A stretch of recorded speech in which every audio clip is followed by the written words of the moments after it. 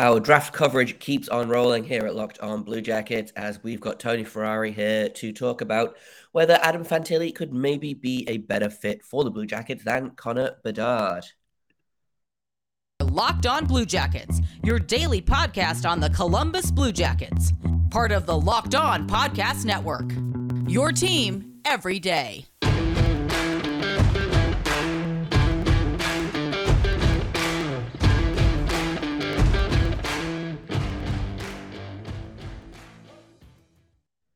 Hello and welcome to Locked On Blue Jackets, part of the Locked On Podcast Network, your team every day. I am, as always, your host, Jay Foster, here to bring you news, stories, the good, the bad, and the ugly about the Columbus Blue Jackets. Thank you for making this your first listen every day. Locked On Blue Jackets is free and available on all podcast platforms. We're also over on YouTube, so if you want to hit the subscribe button over there, then it helps me out, it helps you out. You get notified when new episodes go live. Everybody wins. I also want to let you know that this episode is brought to you by FanDuel Sportsbook, the official sportsbook of the Locked On Podcast Network. Make every moment more and visit FanDuel.com/LockedOn today to get started.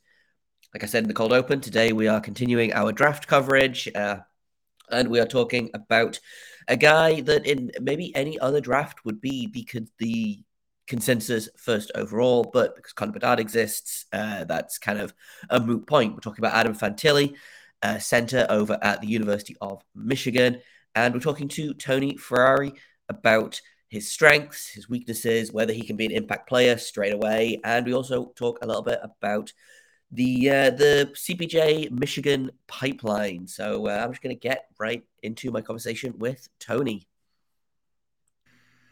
The Blue Jackets are doing their best to get that first overall draft position to draft Connor Bedard. You know, we've talked about it, but there's some pretty good consolation prizes if the draft lottery luck screws them over, or if they do the Blue Jackets thing and go on an end of season heater and win, I don't know, the last 8 games in a row. I feel like they've done that a couple of times. So if they end up drafting, you know, second, third, maybe fourth overall, there are some guys there that are probably pretty good consolation prizes, I would say. And today we're going to talk about one of those guys. We've already talked about him a little bit on the show before, but we're going to talk about Adam Fantilli today. And we have very smart man and notable Balls draft analyst Tony Ferrari here to come and talk to us a little bit about Adam Fantilli and what kind of game he has, because I feel like it's a very fun one. Yeah, he's a fun player. He's one of my favorite players in the entire draft. I've talked to him a number of times over the last few years, and every time I talk to him, I just realize how much smarter this kid is about the game of hockey and how just dialed in he is. At the end of the day, I think this guy is going to be a really good NHLer, a guy that can play at both ends of the ice. And I've said it a few times, but outside of this draft and then going back to maybe 2015 and 2016 where Connor McDavid and Austin Matthews were drafted, Adam Fantilli would probably be right up there with the first overall pick, probably easily taking the cake for most years. I think Jack Hughes would have given him a run, but for the most part, this is a guy that's a first overall talent. Yeah, for sure. And I know everyone was really itching to kind of jump on is Fantilli gonna contest for first overall this year? And I feel like the World Juniors kind of put an end to that. But this kid is, I feel like every time his name comes up, there's another like highlight reel, or he's had another like 4-point game or something for Michigan. So like, what should we expect from this kid when he steps on the ice? Well, I think he's going to go back to Michigan, if I'm not mistaken, for next season. I think he's going to play one more year there, come out at the end of the year, kind of similar to the way Kent Johnson, Owen Power did last year. Same with Matthew Beniers. And then he'll take his full rookie season in his D+2 season. But I think this is a guy that once he gets to the NHL, he's going to be an immediate impact two-way player, the kind of the way Matthew Beniers is. But he has a lot higher of an offensive upside. He's got an outstanding shot, a really good shot from all over the ice, plays with a high level of skill.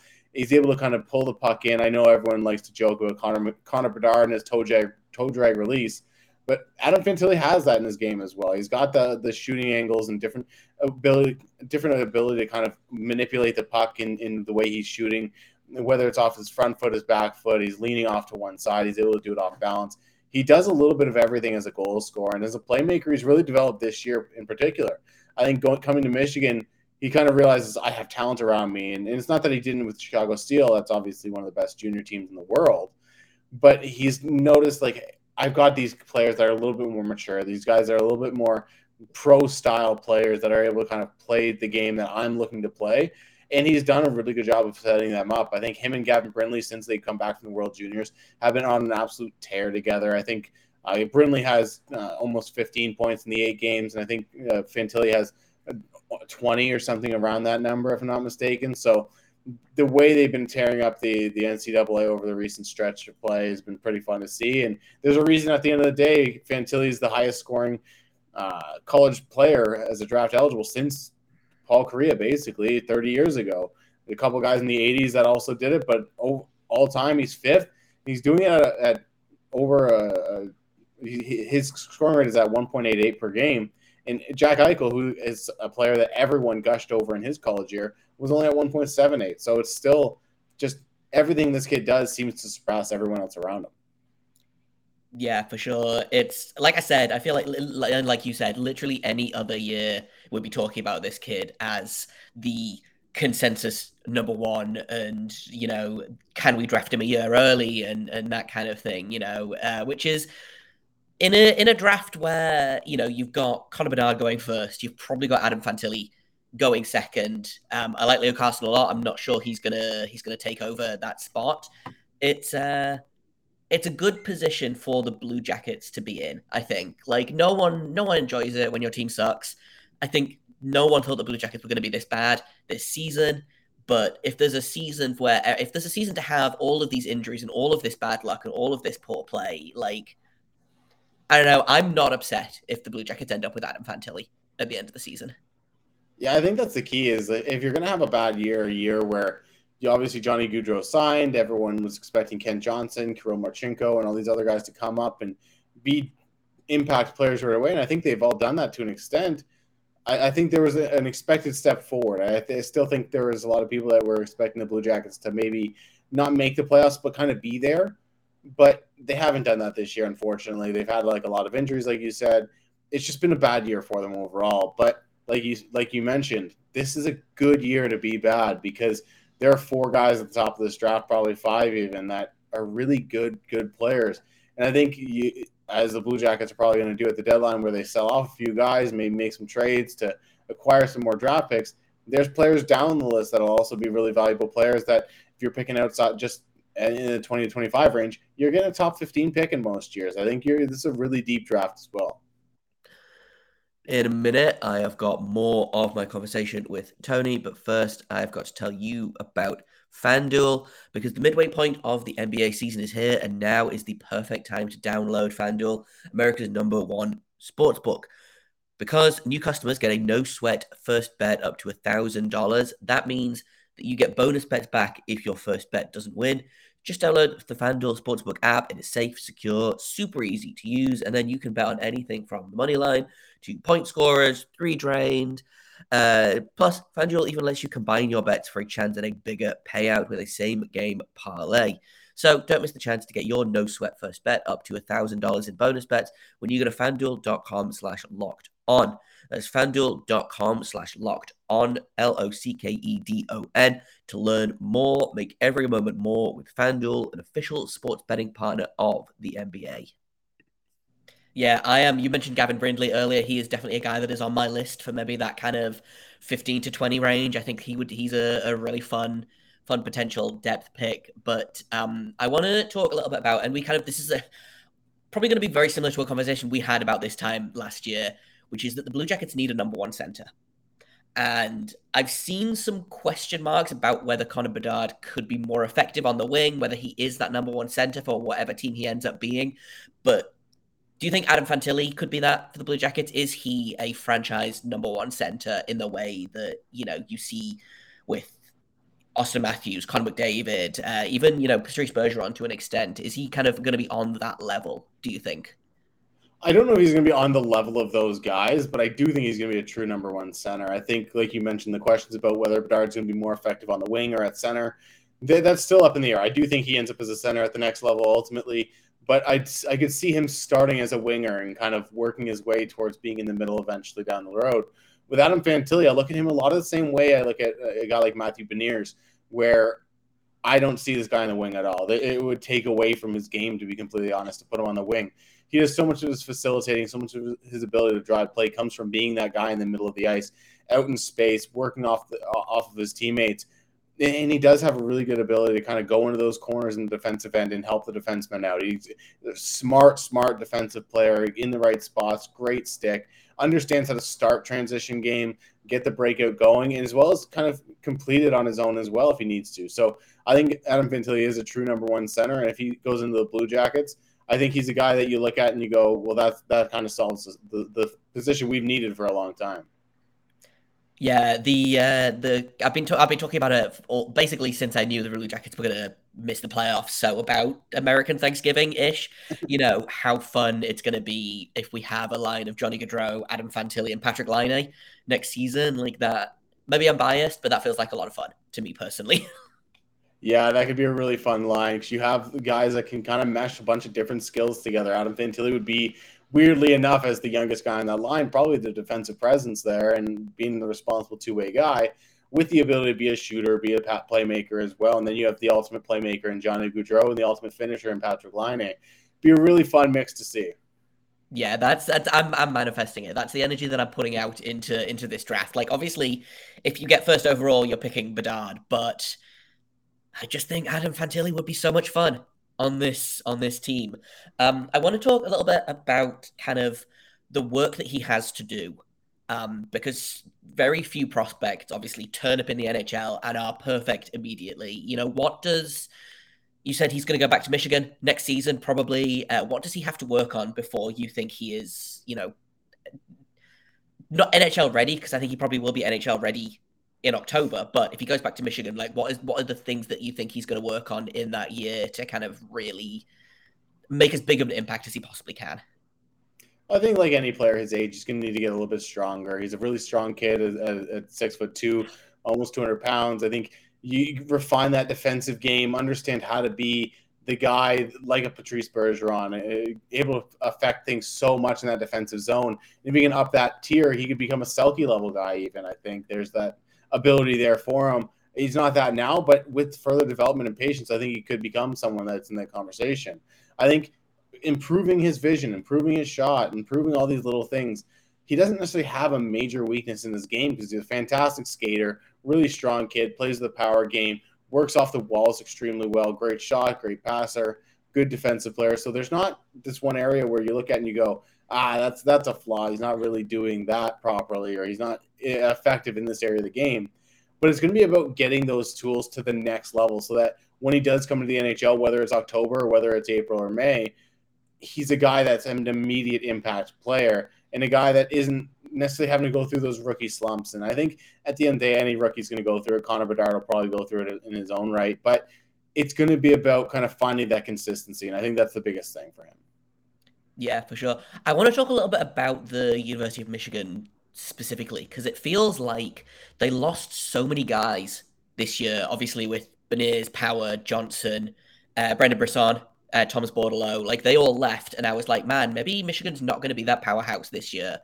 And they seem to have kind of taken that personally, and obviously picking up guys like Fantilli, Brindley. They kept Luke Hughes. Maki Samoskevich is still there, I believe. And it feels like they are just kind of perennially that powerhouse team. Like, is there a reason for that? Is it coaching? Is it that they just seem to get the right players that click? Like, can you give me like a little bit of insight into how exactly Michigan stays this annoyingly good year in, year out? Well, I think one of the big things is they do always seem to have good coaching staffs in there. They understand how to kind of get the best out of their players. And one of the things they always preach to their guys is coming in, and we don't need you to stay 4 years. We'd love it if you do. It's not like Michigan football. I think Michigan football really preaches like come in, finish a Michigan Wolverine, blah, blah, blah. Michigan hockey's taken the other approach. They've gone, come in, play a couple of years. If you need to stay 2 more, great. We have you for 4 years. If not, then we get you on that Owen Power, that Adam Fantilli, that Matthew Beniers route, that Brendan Brisson route. That we can get you to the NHL. We've got a proven development system. They play a pro-style game. They understand how to get guys to the next level. They've got a really good development program, and they invest in their program. I think that's the biggest thing at the end of the day. They recruit really hard. They recruit highly skilled guys. They're not afraid to go for the guy that is a little bit undersized, such as a Gavin Brindley. they're not afraid to go for guys that are a little bit unrefined in the way that a guy like Kent Johnson was at the time, who was kind of a video game player, like I described him even on the podcast last year and the year before. It's interesting that they go for those high skill, high energy guys that they want to mold into the pro level player. And I think that's why they find the most success that they have. In a minute, I have got more of my conversation with Tony about Fantilli and the University of Michigan development process. First, I have got to tell you about AG1. I use this product literally every day. I started taking it because I wanted more energy. I didn't have time to figure out, a handful of pills, vitamins, supplements that I had to take every single day. And AG1 is all in one, which is why I love it. So what is it? Well, it is 75 high-quality vitamins, minerals, whole food-sourced superfoods, probiotics, and adaptogens to help you start your day right. It supports gut health, nervous system, immune system, energy, recovery, focus, aging, just all of the things that you need to feel better about starting your day. And right now, it's time to reclaim your health and arm your immune system with convenient daily nutrition. Just one scoop in a cup of water every day. That is it. There is no need for a million different pills or supplements to look out for your health. And to make it easy, Athletic Greens is going to give you a free 1-year supply of immune-supporting vitamin D and 5 free travel packs with your first purchase. All you have to do is visit athleticgreens.com/NHL network. Once again, that is athleticgreens.com/NHL network to take ownership over your health and pick up the ultimate daily nutritional insurance. Yeah, I mean, and the Blue Jackets have had success with Michigan players in the past. We mentioned Kent Johnson, Zach Werenski. Obviously, those are two big pieces of the University of Michigan in their, respective times there. Do you see Adam Fantilli, and we talked a little bit about him playing on that line with Gaudreau and Laine, but do you see him fitting into the Blue Jackets organization? Is this a development pipeline that you think he could succeed in, or do you think he would have success maybe on a different team with a different timeline of their rebuild? I guess I know that the Blue Jackets keep saying they're not rebuilding, they're retooling, but semantics. Is there a place for Adam Fantilli in the place that the Blue Jackets are at the minute, do you think? I think there is. I think at the end of the day, we've looked at that Blue Jackets lineup for years now and gone, who is their number one center? Where is he coming from? Is he in the pipeline? And we haven't really ever been able to answer that question in recent years. And I think Adam Fantilli would answer that question. And at the end of the day, we've seen them use that Michigan pipeline, like you mentioned. We've seen them go to the college ranks and get guys like Nick Blankenburg, even, who they signed as a free agent. Like, there's so many ways you can get guys out of the college ranks, and Adam Fantilli would be a really good one to get for the Blue Jackets. And I think because he does play such a refined game already, he already is a pro level player. In my opinion, it's not this guy that you're necessarily having to get in there and worrying about kind of rebuilding around. He's a guy that can kind of get in there and in a retool, if you want to word it that way, and be a really good contributor almost immediately. Yeah. So I did a similar thing here with about Connor Bedard. I do this every year. I try and get as many of these draft profiles or like scouting reports done as I can, because I like to talk to people much smarter than me about this, because I don't know enough, because there's too many prospects. But we talked a little bit about kind of tempering expectations with Connor Bedard and not expecting him to come in and immediately be the savior of the Blue Jackets, if that's where it ends up, the savior of Chicago, Anaheim, wherever. Adam Fantilli, I feel like there's less tempering needed there. I feel like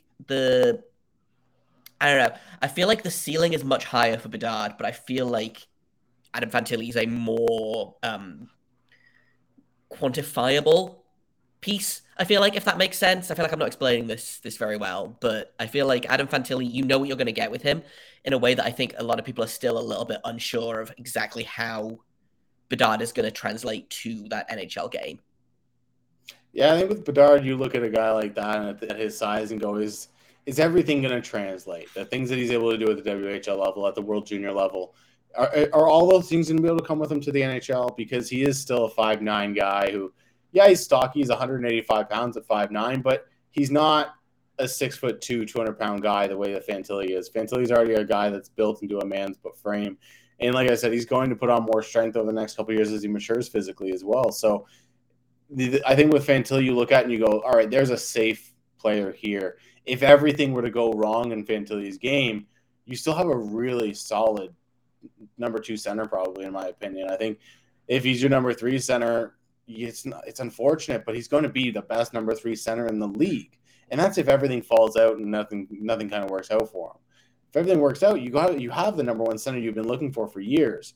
With Connor Bedard, like we talked about earlier, is he going to be a winger at the next level? Is he going to be a center? What kind of center is he going to be? Is playmaking going to facilitate to the next level? Or is he going to be a better winger? There's questions around the role that he's going to play at the next level.